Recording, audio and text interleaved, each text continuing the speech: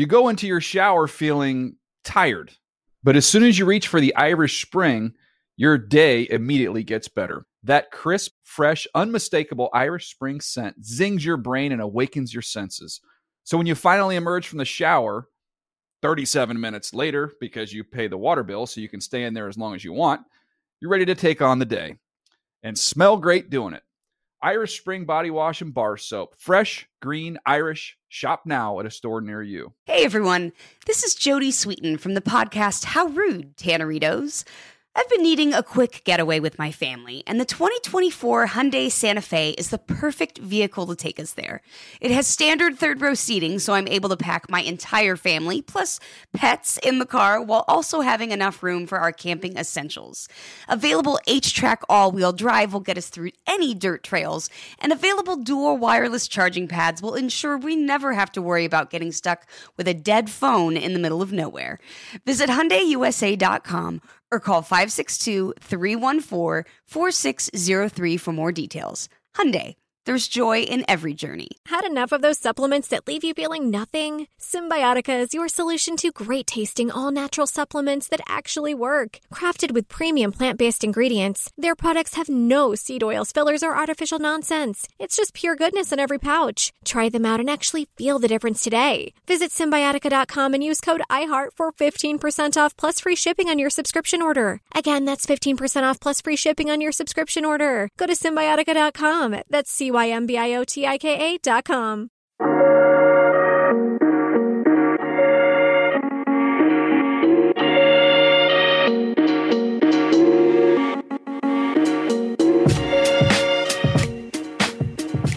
All right, we are back at the Huddle Flow podcast presented by Intuit, the proud makers of TurboTax, QuickBooks, and Mint. I am Steve White here with my brother from another mother. Oh, wait, that podcast is already taken.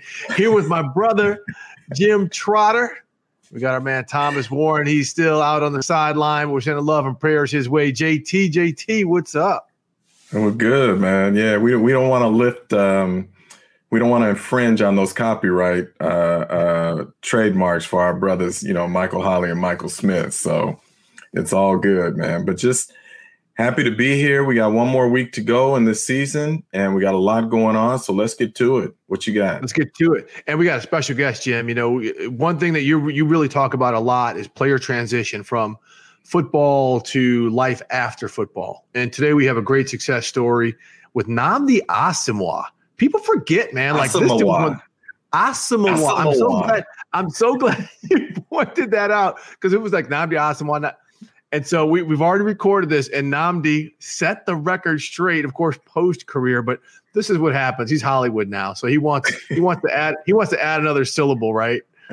No. I say this truthfully. It had always been there, but you know how sometimes you say it's just easier to let it go than to try and correct everybody. And that's kind of how he was. But I was a little playfully peeved, like, man, I've known you a little bit here. You could have told me I was saying it wrong, So, but it's all good. You've only known your boy for a decade or more. But this is great. Now, Nnamdi is fantastic because he has transitioned to becoming just a fantastic actor. You've heard Jim and I talk about Sylvie's Love, just a great movie starring Nnamdi and Tessa Thompson that's out on Prime Video. Also, a movie Crown Heights that released a couple of years ago in his film debut. Another great movie you can recommend with Nnamdi. We'll chop that up. But, Jim, let's bring it back to the NFL because the big news got bigger this week, and it was two-pronged. Deshaun Watson, the trade request from the Houston Texans, get me out of here. It has been issued. Apparently it was issued a while ago, but it just became public. But what's crazy is the day it was issued was the day after they announced David Culley to be their new head coach. So clearly it was a strategic missive to say, yeah, you hired this guy, nice guy, hope he does well, but I don't want to be part of it. But, Jim, let's address the Deshaun Watson, Houston Texans part of it. We're not going to play the game where he's going to land, all this and that, but just what got us here, because we don't see this often in the NFL, especially when it comes to a young star quarterback.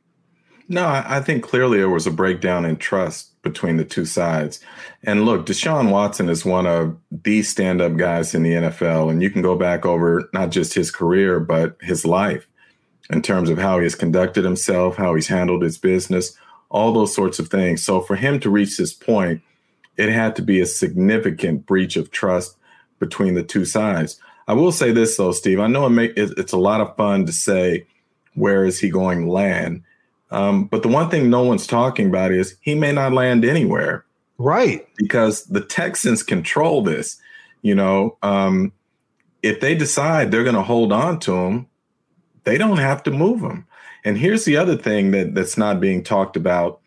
Why would the Texans keep Tim Kelly as offensive coordinator unless they thought they were going to get Deshaun back into the fold? Because one way it's been explained to me is, look, they know Deshaun is upset and they know that he may stay out in the offseason and he may skip training camp. But if he decides, as many players do when they make threats, decides to come back week one, what they want is to have an offense in place that he knows, he's comfortable with, and he's comfortable with the person calling the plays.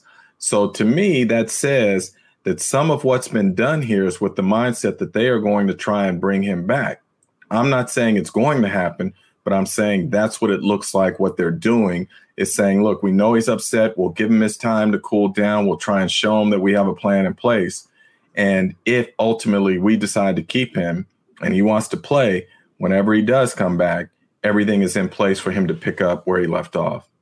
Yeah, Jim, look, the final straw on the game of chicken, if it gets to this point that you just described and that we think is probably going to play out, is will he decide to sit out a year? Will he go Lev Bell and say, I don't have to play a year. I've already got the contract. I don't have to worry about free agency tolling. I've got my tenure, so to speak. That is the ultimate play right here. And so, ownership always banks on players at some point are going to say, I'm not going to give up $30 million. That's money y'all never recoup. So again, if they want to play that game, it's probably there. But I want to talk about this and really pick your brain on this. We're looking at the short term, right? We're looking at what happened since Cal McNair has taken over as owner from his father, Robert. We're looking at Jack Easterby and his role in this. But let's go back to Dwayne Brown, right? Dwayne Brown, after Cal McNair's father, Bob McNair, talked about the inmates running the prison, he was like, oh, no. And we've heard things before about this. You better get me out of here because I'm not taking this anymore as a black man, as a grown man. This type of attitude is unhealthy for me. And of course, he gets traded to Seattle. Next thing you know, last year, Bob McNair's health is waning, but of course, it's still the same culture. DeAndre Hopkins gets moved. He's happy as hell in Arizona. Him and Deshaun Watson are cool. They're like, yo, bro, you got to get out of there because life outside of Houston's pretty damn good. And all of a sudden, Deshaun Watson's like, I'm stuck here. Everybody else is going. Now we got all of this craziness added on to what was already here. Do you think the roots in this are deeper than just kind of what we're talking about with the Easterby, Cal McNair situation? Steve, it's about culture, and culture starts at the top. As they say, a fish rots from the head down. And Cal McNair is somebody who was born with a silver spoon. He was born on third base. And just because you grow up with a father who owns an NFL team doesn't mean that you know the NFL. And clearly the way that he has handled this team, in my opinion, shows that he does not understand NFL culture. He does not understand the players. He doesn't understand what it takes to truly be successful. And how Jack Easterby got so much influence over this owner. Because look, I'm not going to put it all on the table yet until I get someone to confirm. But when you go back to how the situation was handled from the very beginning with Omar Khan and Jim Caldwell to where it ultimately got to, there's a lot of fishy stuff that went on, a lot. And so we've heard a lot about it that we can't necessarily disclose, but yeah. Well, so from my standpoint, just the way they do their business is not good. They now have a reputation, and it's only going to grow when the stories about what actually went on get out there. Because look, even up until the end, and I'm talking about Wednesday night, which is when this story about their coaching search being finalized started to break, they were still calling position coaches and asking them not about David, who they hired, but asking them about Josh McCown. And what do you think of Josh McCown?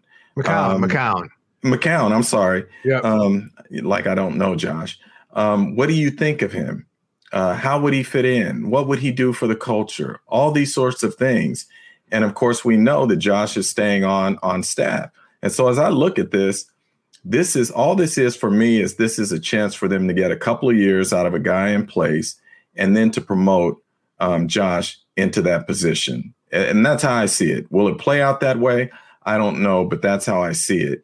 And the unfortunate part again is there are so many men, Black and non-Black, who have grinded their way through this process, trying to do everything they can to get an opportunity to be a head coach, and they're going to get jumped over again. And I just find that to be unfortunate.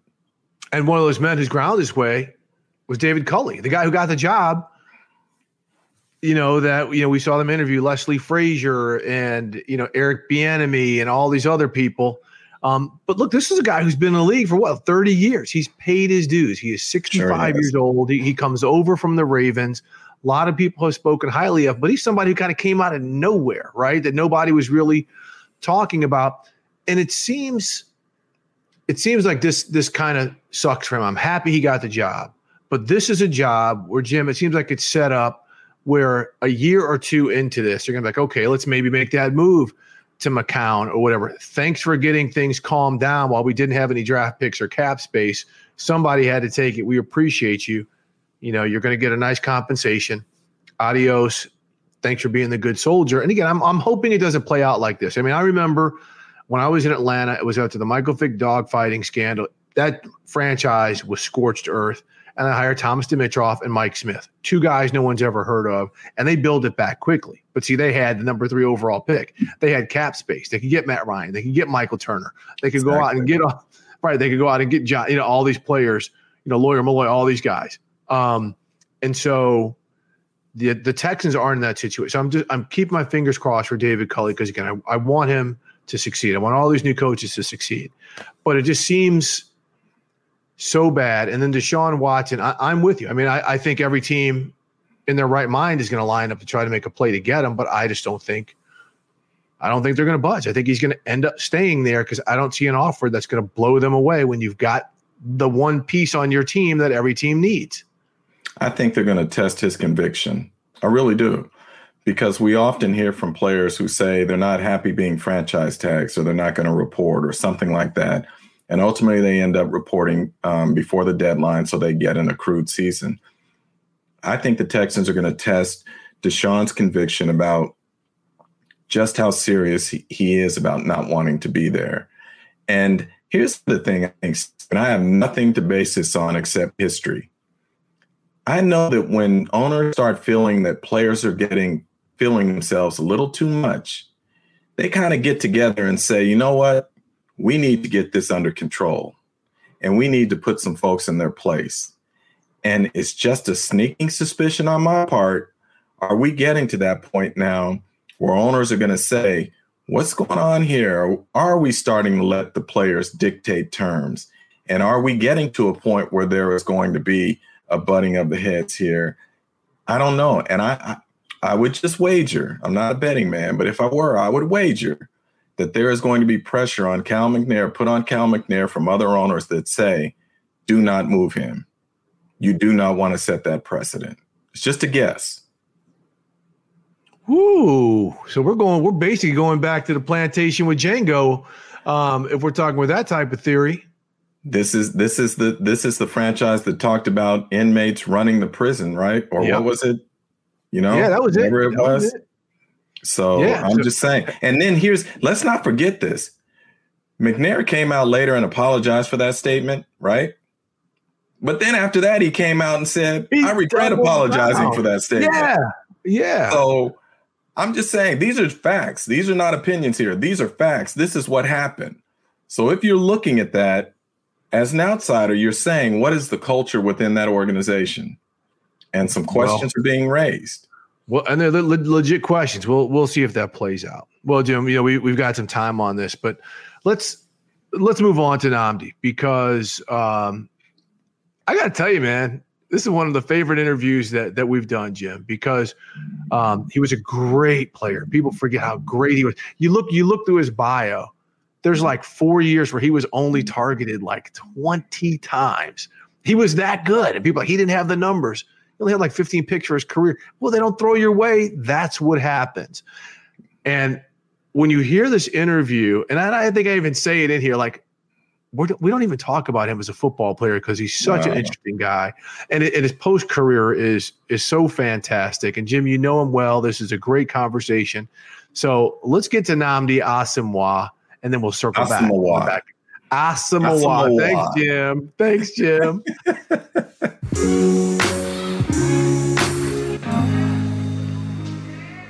All right, Jim, now we are joined by our special guest, Nnamdi Asomugha. We would say NFL, legend and everything, but I mean, he's got like the big bright lights. The Oscars are on the way and everything. So Hollywood legend, Nnamdi Asomugha. Hollywood legend. But Nam, I gotta do this to you first, though. All those years that I knew you when you were playing and whatnot, you never corrected me on how I said your surname. And because I always just said like Nnamdi Asomugha, but it's Asomugha. You never corrected me. Why? No. Listen, in like, it's funny because I always know where someone knows me from based on how they pronounce my last name. So if they do say Asomugha, then I know that they're before football. Like that's elementary school, or like they know me in like some sort of closer sort of world. But for some reason in football, it's been Asomugha, and that's like gone across the country. So that's what it's. I didn't correct you because that's what it was. I mean, I'm fine with either. You could have gone Dorset. You could have fixed it. That's right. That's very true. But I'm good with it. I like Asomugha. I'm good with it. But I do know if someone says Nnamdi Asomugha, they know me from football. All right. Well, now, first off, I haven't talked to you in forever, man. And Steve and I both want to congratulate you on your success.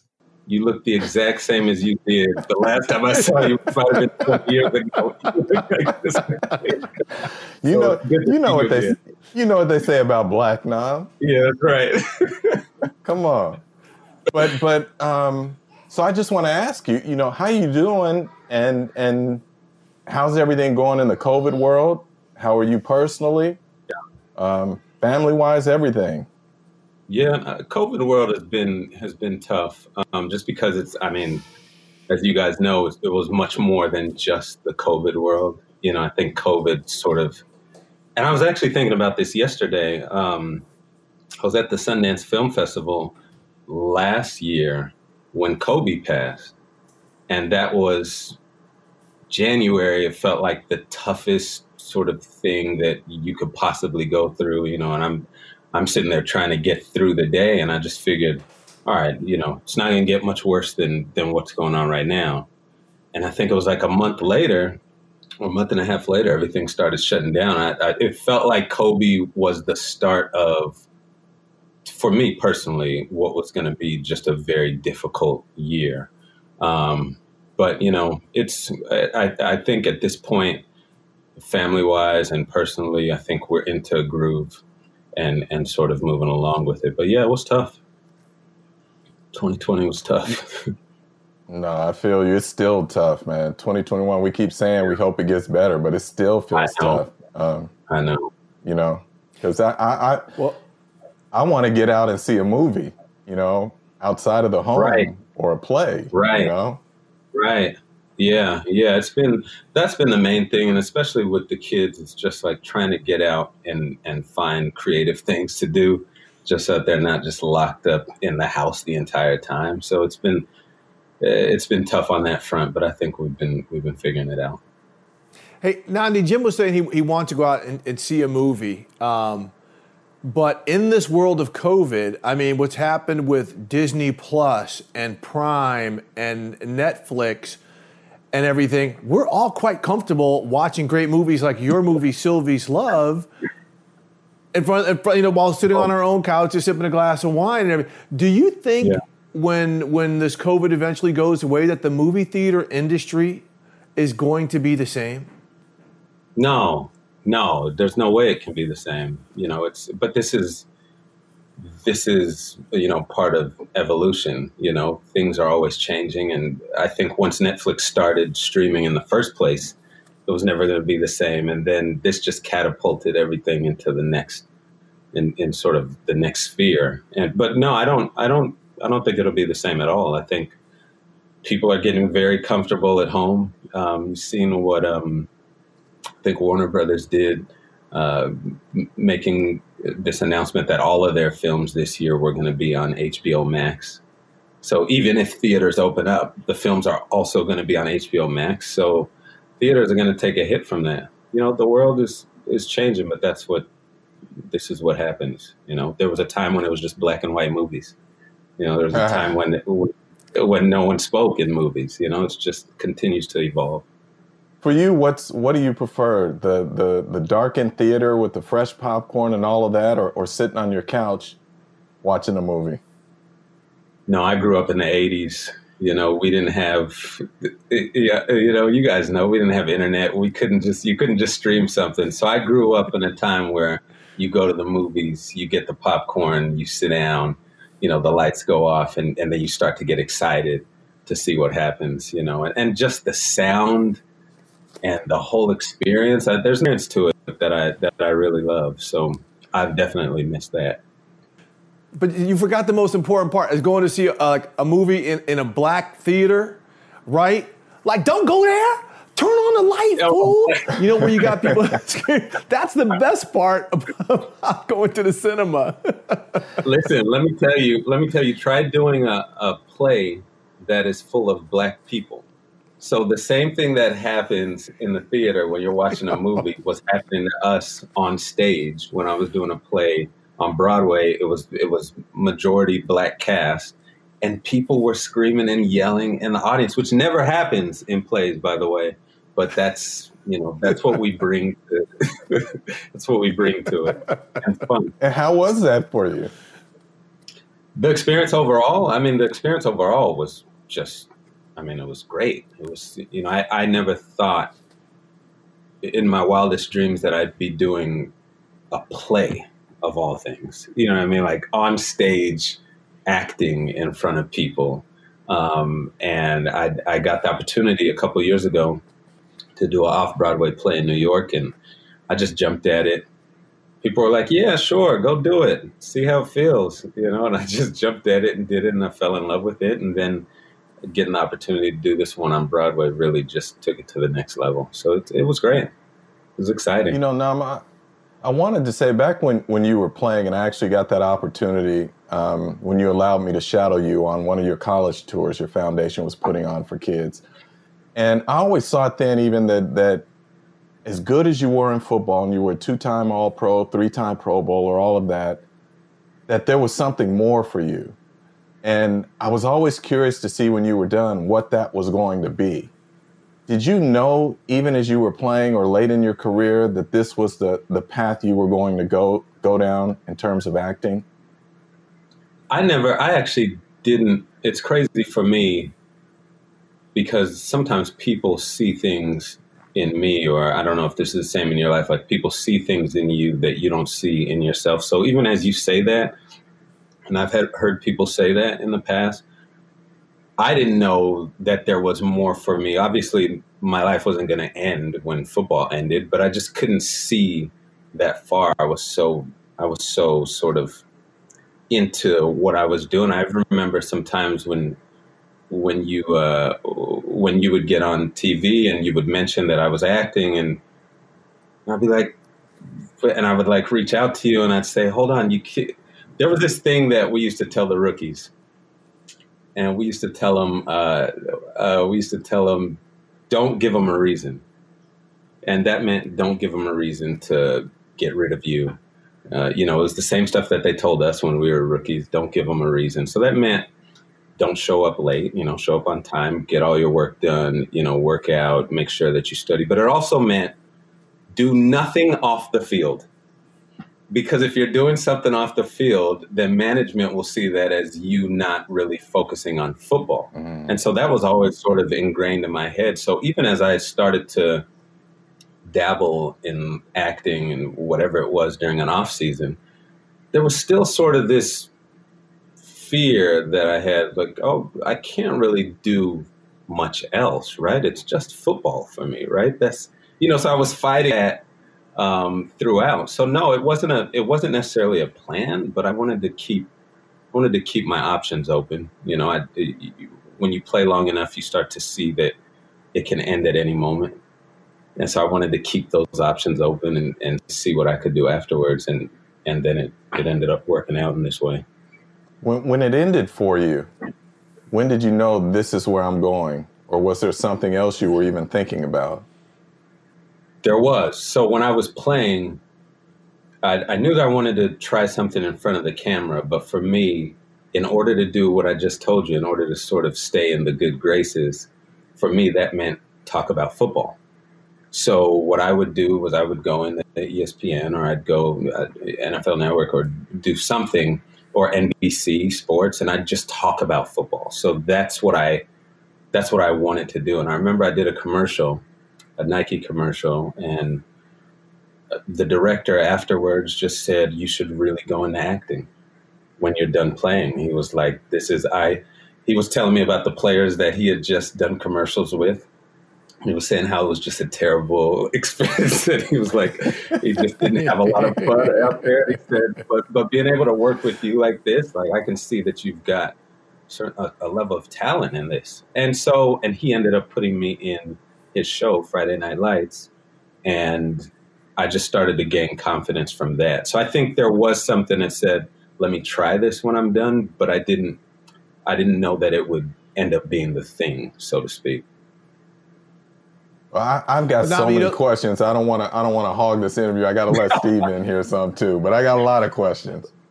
Well, I mean, to that point now, I mean, a lot of people, because a lot of athletes do think, okay, I was a really good interviewer, or interviewee, I should say, when I was a player. I was entertaining. People always came to me. It's going to be easy for me to transition into doing television, and then they get here and do it, and they're like, "Ooh, that's difficult." Yeah. How much work did you have to put in to become the actor that you've become? Because I can't imagine how difficult, because it's not just the acting part. You've got to learn the language. You've got to learn lighting. You've got to hit spots. There's different things that go into it. You're filming out of sequence. I mean, how much did you have to really study to get to where you are now? And really having no true idea of what I was doing. I mean, when I came into the NFL, I was a safety in college, and I remember Al Davis wanted to move me to corner, and I kind of fought that a little bit my rookie year. But it was also a situation where I didn't know exactly what I was doing. So I had to sort of go back to the lab and just focus specifically on this one thing, no matter how long it was going to take. And I saw the good thing for me is I saw that work out. So I knew that I had a frame of reference from my past that if I start something brand new, there's a chance it can work out.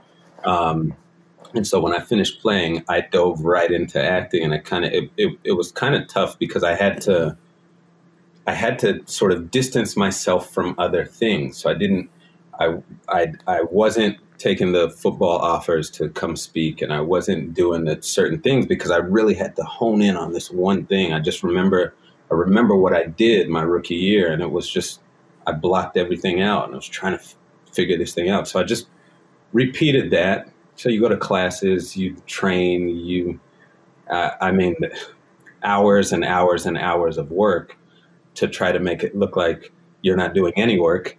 And I continue to do that, but it's been very difficult, and it's been a long road, and there are sacrifices that you have to make, but it's, I think even for a player that's coming into the business that you guys are in, there's a level of sacrifice if you want to be good at it. There are certain things you have to put away, and there's a focus and an attention, and you have to study the history and the people that came before you and how did they do it and what worked for them and what didn't, and all those sorts of things if you want to be good at it. And so that's sort of what I went through. It was very, very tough, and what I'm going through, actually. Well, you're very good at it. Steve and I both loved Sylvie's Love. I mean, I thought it was so well done. Oh, what a great film. Just a spectacular beautifully shot, film, man. Acted. scripted, all of it, man. Yeah. I'm curious, how does a project like that come to you? Yeah, I did a project before that. This is how this one specifically came to me. I did a project called Crown Heights. It was a film about a guy that was wrongfully convicted of murder and sentenced to life in prison. And that went to the Sundance Film Festival, which is a huge festival for filmmakers. And we won, the audience award there, and we were getting celebrated, and my performance was getting celebrated. And so the director and producer of Sylvie's Love reached out to me after that and said, "Hey, we want you to play this part." And that's how it all started. And I fell in love with the script, and I became a producer on it, and we were able to make it. But that's how it came. And the producing of it, which I now really love, the producing of it came because I wanted to act, but I didn't want to do the basic roles that they were giving, you would think the football player is going to do. So I would get those roles of the security guard or playing myself.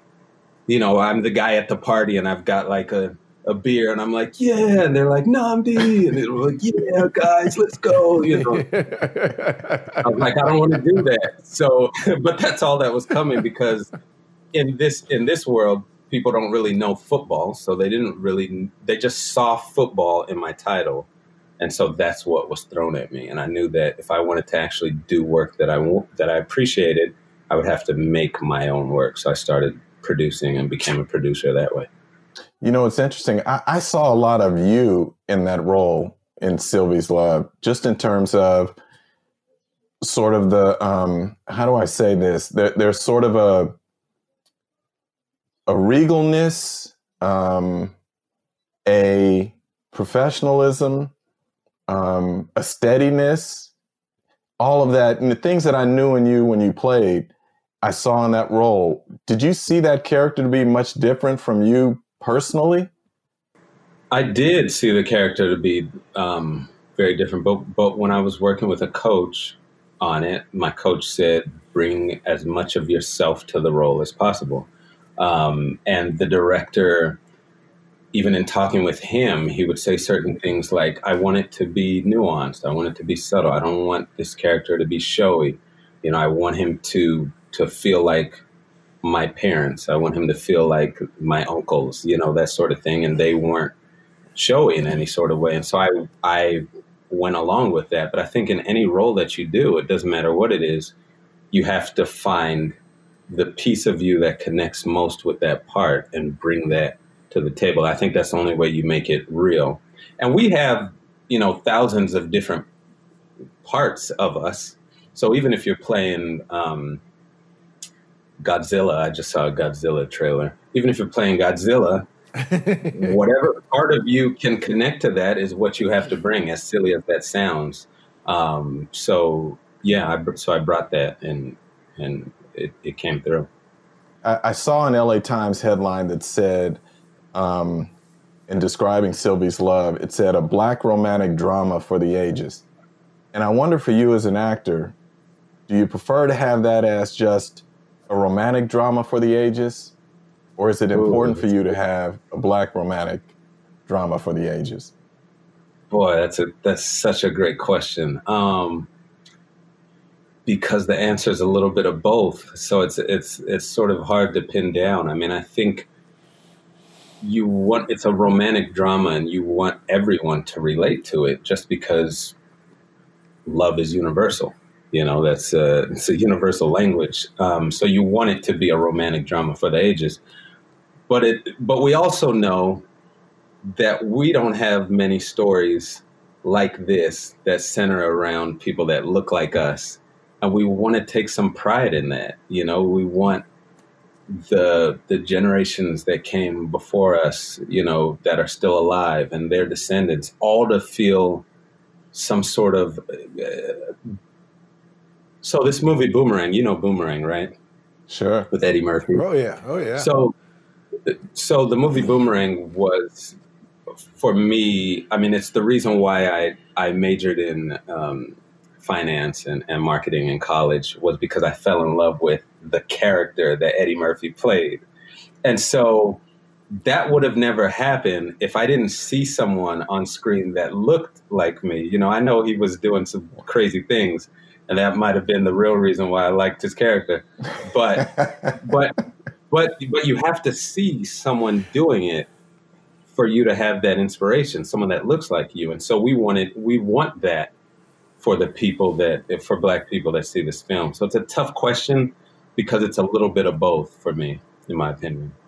Yeah. Well, I mean, I love that answer because, you know, I did this because Bryant Gumbel was the only, you know, him and Irv Cross back in the day were the only Black people I saw talking about sports coming up. And, you know, so I love hearing that. But also with the movie, you know, what you just said, and just the scene, it's the opening scene that you guys circle back with Tessa Thompson standing in the hallway of the theater, and she sees you looking at the small sign, the poster. But just the manners, the way you were dressed, you know, I could imagine like my grandfather, you know, speaking to, you know, my grandmother, that just in terms of the politeness, because we as Black people know, I mean, we were beholden to manners and things like that back in that way. Like, don't you speak out of turn. And I thought you guys nailed that. But I want to go to Crown Heights, the first movie you spoke about, because I love that movie. It was a great story about Colin Warner, you know, who was wrongfully imprisoned, a Trinidadian guy in Brooklyn. And first off, I'm married. My wife is Jamaican. Okay. Your accent, okay. She said it was very good. She said it was West Indian. It could be Trini, Bayesian, Jamaican. She said you kind of crossed it, or you nailed it. So, yeah. Okay. So I wanted to. How hard did you have to work, you and, you know, Lakeith Stanfield, to work, because being authentic is very important. And I mean, it was such a fantastic film. It's such a great story. But the acting of it, I was like, look at Nnamdi do this. Yeah, that was one, and especially for that one because it was my first one after playing in the NFL, where I really didn't want anything to feel like NFL in any sort of way, and I think the authenticity on that one was important because these guys came from Trinidad. They moved to America thinking that they were going to live the American dream, and had it upended. So so I'm just thinking about the accent. So dipping into the accent was very important, just so that we can sort of bring someone coming in from one world into the other, and try to see how that can sort of affect the circumstances. So we worked on the accent, I would say, for 6 weeks, 5 days a week, because we didn't have a ton of time, even though that's a lot of time. We only had 6 weeks, but we worked on it for 5 days a week. Spent time with Colin, spent time with Carl, got their mannerisms, got, you know, just the way that they acted, the way they laughed, the way they ate, whatever it was, and tried to bring that to the screen. But it's always, again, when you're playing a real life person that's alive, but people don't really know them, you've got a little bit of leeway sort of to do what you want. I mean, I wasn't playing MLK. And, you know, I wasn't playing whoever, Obama or someone like that. You know what I mean? So it took a lot of work.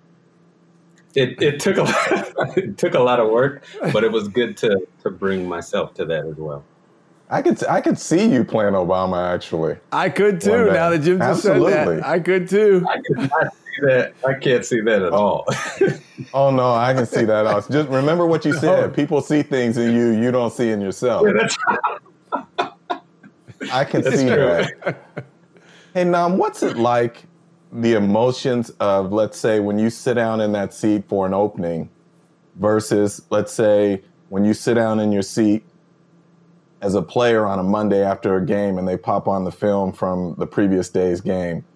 Are the emotions similar or different? No, same thing, because because here's the difference. Here's the only difference. And I don't really have that difference because I'm also usually the producer on the project. So I do know what's going in. In football, you remember the play. So every single play you remember. It doesn't matter what it is. So when you get to Monday, you know when a play that you did well is coming up, and you know when a play that you didn't do well is coming up. So it's those emotions are always there. In acting, if you're not the producer, if you weren't in the editing room, you have no clue what's coming up because you've done a take or a play 10 times. You don't know which one they're going to choose, you know? So you might even be more sort of nervous and unsteady as an actor. But because I've been able to produce, I know what's coming because I was part of the process of getting it in there. So there is a similar, I know this one I couldn't quite get this scene. Yeah, here comes that scene, you know, or I remember this scene. This one felt pretty good. You know, so it's the same thing in that regard from watching tape.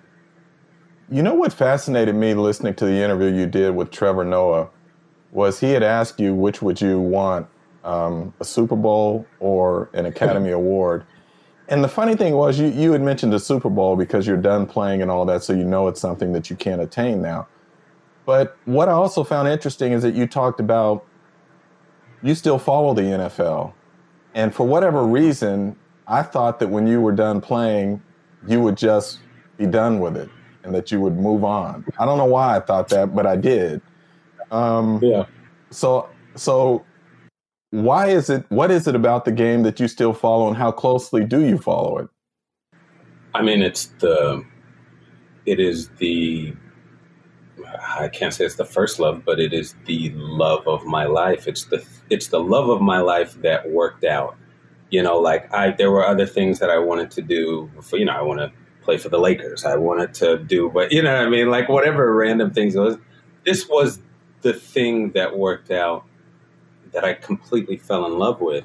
And so you can't separate yourself from that. You know, when that relationship breaks up, you're still trying to hold on to memories. You know what I mean? And so for me, it's not that I watch every game or anything like that. You know, I watch highlights more than games now, which I think is actually really funny because I hated when people watched highlights when I was playing. I wish that they would watch the game. But I watch highlights now, so I keep up with it in that way. But I still love the game. I miss the game. You know what I mean? Like I miss the guys. I miss being able to go out and I mean, you're sort of in your own world. It's like almost like college. It's, you know, and you don't have that anymore. So I definitely miss that. I miss running out onto the field, the wins, the losses, and still having to come back as a family and try to figure out how you move forward with the next game and all of that stuff. I mean, you can't do it for that long and not miss it in some regard. And so, yeah, I still follow it. I can't tell you who the top anythings are in the league or like what happened and but I'm watching highlights all the time and checking in. Is the camaraderie on a set similar to the camaraderie of a locker room? No. I mean, you get your spurts of it, but I think no, because with football it feels much more like a family. You know, it's like you're going to leave, you're going to come back. Some of you may not come back, but you're in a battle. You know what I mean? Like you're battling every day, practice, games. I mean, here on a set, there might be 100 actors in it. I might see one of them my entire time, you know, because the rest were shooting in different scenes and you never see them. So you don't get that. I'd say on a stage, doing a play, that's the closest it gets because it's the same group every single day. You see them all and you're really in it that way. But yeah. I'm fascinated by this interview because, you know, we knew Nnamdi is this great player, right? 11 seasons, one of the best cornerback, and we've barely talked about it. Like we're talking about, you know, you played, but no, I'm just saying because your acting career and everything in your second life is really taking on. It's really blossoming so well. It's just like, man, I mean, this guy was one of the best players of his era. He was an all-decade player, and we haven't really touched on it that much. And I think it's fascinating because I think you're somebody, you know, who's just like so deep. Because I want to almost skip over that part too, because, and Jim knows this well, your ACTS program, while you were a player, you know, you used to every summer take students to visit universities in New York or DC or Chicago or wherever, Indiana or whatever. And I always thought that was so great. Do you hear back from any of those students now who maybe have gone through that or went to universities? And what are maybe some of the success stories that you hear, and what does that mean to you? That's everything. I mean, when I talked about loves of my life, you know, there's football, there's this ACTS program, you know, that's another one of them. And really the one that brings me the most sort of fulfillment. And thank you to Jim, because a lot of times, you know, when you nominated me for Sports Illustrated Sportsman of the Year, that just was like, what? You know, no one looks at a cornerback for that type of thing. You know, it's like it's either the quarterback or it's, you know, this the guy that plays tennis or the guy that plays golf. You know what I mean? Like you don't really do that. And I remember that. And I remember you coming on one of the trips and just everything that all of that was really special to me. It felt like, you know, a brother reaching out to another brother and lifting him up in a certain way. So I just wanted to say that. But we have success stories all the time. I keep in contact with them all the time. I still do it to this day. Last year was the first time in 15 years we didn't get to do a college tour, and that was because of COVID. And this year we're trying to figure out a way around that to still do something. But yeah, I've done it every year. We're still in contact with students have now married and had kids and make you feel really old, you know, but it's a beautiful thing. I mean, if you take a kid whose dad killed his mom and was raised by his grandma, but abused by his uncle, then became, just like Horror Story, would have never thought about college, but always gets good grades. And then we end up taking a trip to UCLA.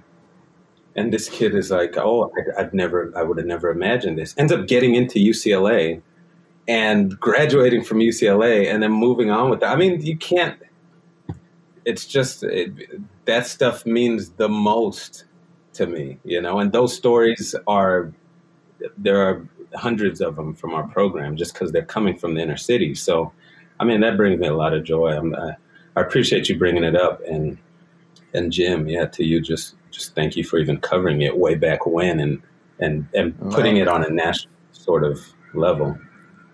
It wasn't about me, man. It was about you, and that was the thing that was so beautiful to me, is that you were changing lives. Because when you get with these students who, Nnamdi mentioned some of the things some of them had gone through, they might not have even had aspirations for going on to college or that sort of thing. So for him to do that, I thought was just tremendous, and that's one of the reasons I wanted to highlight it. And I'm curious, Nam, this dovetails into today because, you know, one of the things you talked about with your production company, or what's mentioned in the mission statement, is that it's there to create entertainment that illuminates important social issues and influences social change. I wonder if you were a player today, after Colin took a knee in 2016, what might that have looked like for you in terms of trying to make change and dealing with some of the issues that we're dealing with today as a player? Yeah, I wonder too. I mean, it was like right after maybe it was a couple years, or wait, 3 years. A year after I left. Yeah, when Colin did that. 2 years, right? You finished in 14. And Colin, and that was in 14. Colin was 16. Yeah.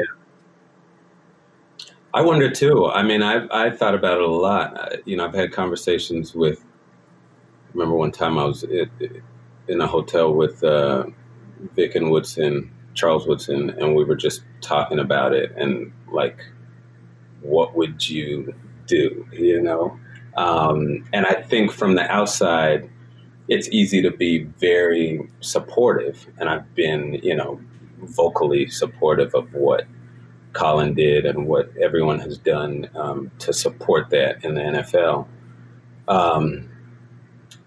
In the NFL is a different story.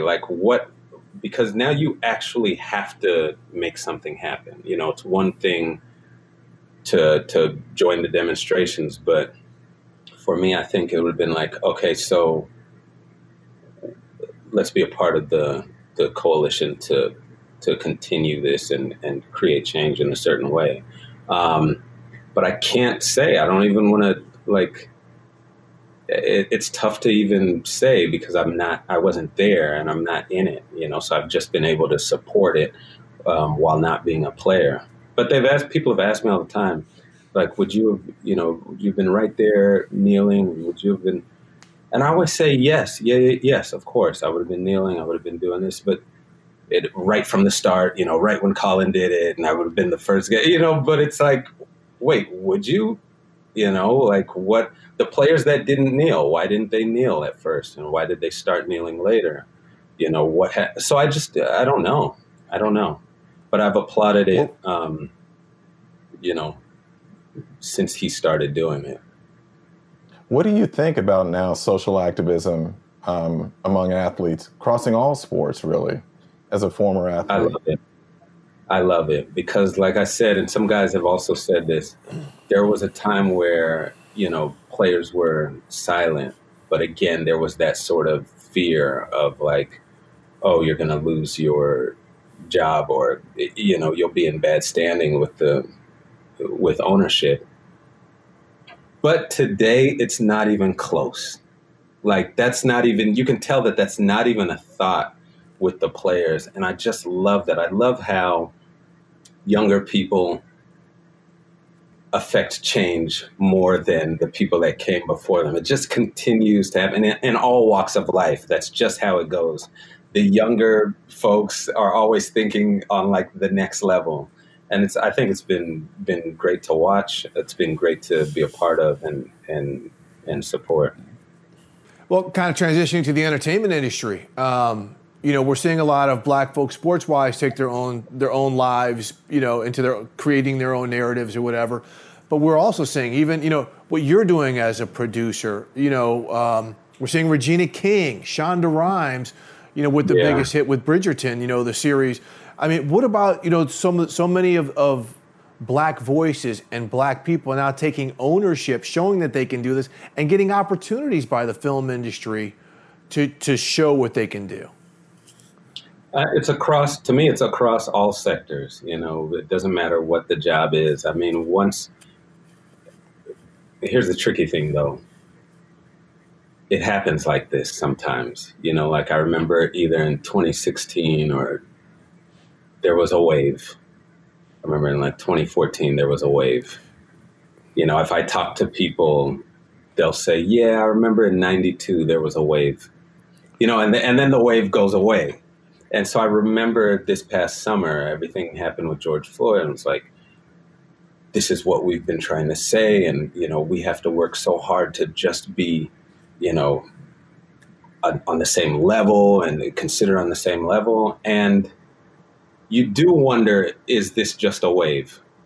Obviously the goal is to put everything on the table and make sure that people see you as human beings and people that are adequate enough to get across the same point that you're trying to get across in your work, that we can make beautiful art. But you hope that it's not something that's going to disappear, especially in the entertainment, in all industries. But I know in the entertainment industry, for certain, it's been a beautiful wave of opportunity for people of color and people that are coming from marginalized communities, just to be able to put out work that really speaks to where you're from and have those same opportunities that others have been afforded since the dawn of time. You know what I mean? You know, Nam, we talked to James Lopez earlier this year, or not this year, but during the course of this season, about doing films that particularly connect with the Black community. I wonder from your standpoint, how difficult is it to get those films done? Films that are universal, but have people that look like us that we can connect to. Like Sylvie's Love, for instance. I mean, even before I ever saw it, it had already taken 7 years of no's. But the writer just kept working. And then I got it, and I had enough relationships to take it to some higher places. And they were still all no's. It was just no matter what, you know. And that always happens. And the next thing that happens is everyone says, all right, we got to drop it. Let's do something else that's never going to work. The difference in this one was myself and my producing partner said, if we drop this film, no one will make it. You know, this film is going to disappear, and it's such a beautiful story. And so we went in and said, we're going to make it. But this happens all the time. Find any film. Well, it's not just films with people of color. Now, those ones take forever. I mean, but you can find any film and ask how long did it take to make. It's just tough to make a film in general. But films with people of color, ask those people. I mean, even just this year, I mean, you've seen Spike Lee has put out work, and George Wolfe has put out work, and there's a movie, Judas and the Black Messiah, and there's a Billie Holiday film coming out, and there's, you know, I can name a handful of films. Ask all of them how long it took to get made. I guarantee they'll tell you it took, you know, more than 5 years. Everyone's saying no. One person finally said okay, and we cobbled money together, and we finally made a film. But then you could also watch some nonsense film on some random channel that has like nothing to do with anything. And it was like, yeah, we just, you know, the studio said they loved it. And we Exactly. So it was all good. It was green lit. We were good to go. Yeah. So how much more satisfaction do you get now when you read the reviews on Sylvie's Love and everybody talking about what a great film it is, knowing that for almost a decade, it was strictly no. I have to check myself on that, because I tend to move on, and like everything feels like work to me, and I have to, and people in my life are the ones that tell me, like, slow down, look what you've accomplished. You know what I mean? Like, look at the barriers that you had to go through to get this and where it's landed. And those are the moments where it sinks in. But in general, it's something I have to work on. Thank you for this therapy session. But I do have to start to embrace the things that have come in my life a little bit more. Smell the roses, brother. Smell the roses for a minute, man. That's right. I have a question. That's right. For you guys. I have a question. First of all, when did you guys start doing this? Because I had no idea that you guys were doing it. And whose idea was it? Because I think it's a great concept for a show. I'm just curious. Jim, do you want to go to the true genesis? Go ahead, Steve. I've been hogging this interview, so I'm gonna let you go ahead and handle it. So now, actually about 2 years ago, Jim and I approached NFL Media about doing a podcast, and it was an unapologetic presentation. It's going to be very black. It's going to touch on a lot of issues. We're going to keep it real, this and that. We were laughed out of the room. So it's very much like a lot of projects, laughed out of the room. So then in the summer of enlightenment, of everybody kind of, okay. Yeah. Out of nowhere, hey, you guys still want to do that podcast? Okay. Yeah. And we're ready. Yeah. So in September, right, as the season, we got the podcast started. And we were kind of initially figuring out what we wanted to do, and then Jim realized we're good interviewers. So let this be an interview-driven podcast instead of us just talking sports. Let's interview. Let's talk to the real people, and that's why we have people like you on, to give a different perspective. You're a former great athlete who's transitioned into this great world of Hollywood. You're bringing joy to so many lives, from your ACTS program to making great movies. So to have the opportunity to bring you on on a podcast like this, and then the forum that we have. I mean, Jim and I couldn't be more thrilled. Yeah, no, it's really about trying to illuminate the issues and the people that we want to illuminate and talk to and talk about. So it's not just football. It goes into culture. It goes into movies. And it just goes into people who are making a difference and hopefully trying to make a positive impact too. So when I saw Sylvie's Love, the first thing I said, I think I texted Steve and I said, we got to get Nnamdi on. Gotta get Nnamdi on. So I had to jump through some circles because you're so big now. We can't just call you up like we used to and say, hey, Nam, come on. I gotta give him the rundown on what the show's about, the topics are about. I said, man, he's up there now. So. But, Nnamdi, we're going to have to call Akbar Gbajabiamila to pull a little few strings. By the way, the fact you gave him, he got an EP credit on Sylvie's Love. That was nice too. Very great. Yeah. I love that. Yes, good for him. I mean, he came in and helped us really in like the final hour, so he was great. I'm gonna tell you this, Nam. One day when I'm done with this, or I have an off season off or something, I want to come and I'll work for free. I just want to be like a what do they call them? A runner or a grip? Something like that. PA, whatever. Something. Work on the set of a movie just to see how it's all done because it just looks phenomenal. And you just be a part of that team. Yeah, I think you guys. Yeah, I think it's great. I think the thing that is missing for me in this space is just being able to talk about. It's great to talk about sort of all the successes and everything, but there are dark periods that I feel like don't get talked about enough. And I feel like those periods would help athletes that have left whatever sport they played in, because we all went through a similar thing. And, some of us have found that next thing, some haven't, but we all went through that period of, what is my identity? Do you know what I mean? And I think it would be helpful for those players to hear sort of that we're all going through it.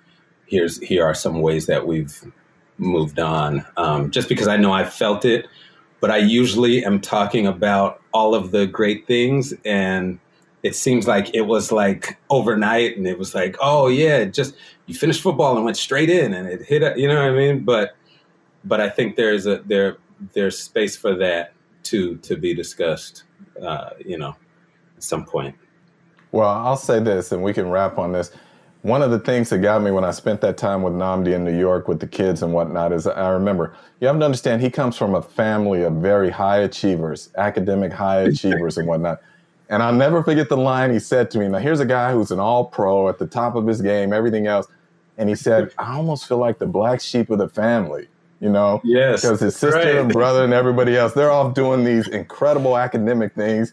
And here he is playing football. It was almost like he was apologizing for being one of the best quarterbacks in the NFL. So it was funny to me. Still today. No. Jim. Yes. No. You got to see my family like they're like, oh, good for you. Good for you.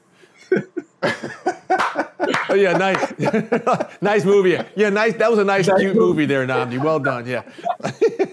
Nnamdi's gonna walk home with an Oscar, and they'll be like, just put it over there. Like no big deal. So no, but now PhD. Yeah, we appreciate you coming on, man. It's been a blast. It's nice to catch up with you, man. I'm so happy for your success. I appreciate it. Thank you, guys. Nnamdi, really great. Nnamdi, thanks so much. Steve, I told you beforehand, this was someone that I really enjoyed covering during the time that he played, because you always knew with him, it wasn't, you just, based on his family background and everything else, that you knew there was just more to him and there would be more from him after he was done playing. And he is not disappointed at all. And for anyone out there who has not seen Sylvie's Love, can't recommend it more highly than to check it out. Beautifully shot, beautifully acted, a love story. It's worth your time, put it that way. And Jim, you were right. You said, there's so much of Nnamdi, the real Nnamdi, in his character. In that, like, even the way he walked, I was like, dang, that's how Nnamdi used to walk on the field, high pockets, going out there and doing his thing. I mean, it was so good. But I got to tell you, one of my favorite things about that interview was hearing him talk about the success stories from his ACTS program, right? The students that he helped introduce to college. When he told the story of a young man who had all this tragedy in his life, went to UCLA, and now he's doing great things. We always hear about programs that people are involved in, and we hear like, hey, the league is doing this and these players are doing that. But the people who benefit from these great acts, that's the real, as he said, that's the real reward. And I just loved hearing him talk about that, knowing the effort he put into it. You covered it greatly back in the day. And just again, I can only imagine being in his shoes, seeing so many people. He said there were hundreds of people who call him up and say, I just cannot imagine having that type of impact on that many people's lives. No, Steve, the thing that, and I don't mean to minimize at all the people who give money to certain causes and whatnot, but the thing that's more valuable than money is time. And even in the middle of an all-pro career, he would take the time to spend several days or more with these kids, some of whom in their family, they would be the first to go to college, taking them around the country to visit universities and allowing them to dream big and to see what was possible. That was big. So I was kind of surprised when he said he was surprised that I nominated him for Sportsman of the Year that one year, because I'm like, no, what could be more impactful or more powerful than allowing young people to dream and to show them what's possible? So I've always respected that about him and his family. And just a great dude, man, and I'm sure he's probably happy too. We didn't ask him about his wife and we had to be the first people, bro. I know. We had to be the first people to not ask him about being Mr. Kerry Washington. So I'm sure he was sky high over that because he's doing his own thing, and I'm glad. I'm glad we got to recognize him. I'm just so glad we got to spend that time with him. All right, yes, Jim, why don't you bring us home? Yeah.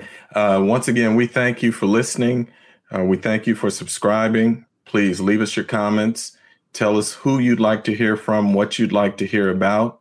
And that way we can give you more of what you're funkin' for. Well, that's right, Jim. We'll give all love again to our man on the ones and twos, Thomas Warren, to him and his family. We appreciate everybody who's pinch hitting.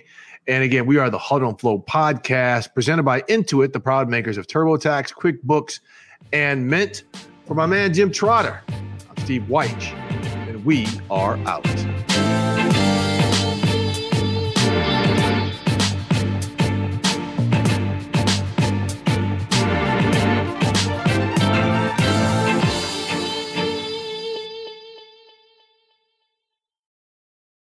You go into your shower feeling tired, but as soon as you reach for the Irish Spring, your day immediately gets better. That crisp, fresh, unmistakable Irish Spring scent zings your brain and awakens your senses.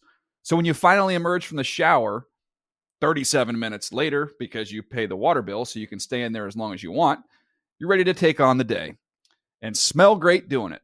Irish Spring Body Wash and Bar Soap. Fresh, green, Irish. Shop now at a store near you. This episode brought to you by 20th Century Studios' Kingdom of the Planet of the Apes. Director Wes Ball breathes new life into the epic franchise. As a ruthless king attempts to build his empire at the expense of the remaining human race, a young ape begins a journey to fight for a future for apes and humans alike. Kingdom of the Planet of the Apes. Enter the kingdom in IMAX on May 10th and theaters everywhere.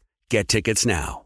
Are you looking for the perfect move-in ready home this spring season? Now's the time to buy at Fisher Homes. For a limited time only, enjoy below-market interest rates starting at 5.375% APR, 6.139% APR. With these exclusive lower rates, you can save hundreds on a move-in ready home and start enjoying the benefits of home ownership even faster. Schedule your personal tour with one of our new home specialists at FisherHomes.com and make this spring the season you find your perfect home sweet home. Financing provided by Victory Mortgage, LLC, NMLS 461249, Equal Housing Lender.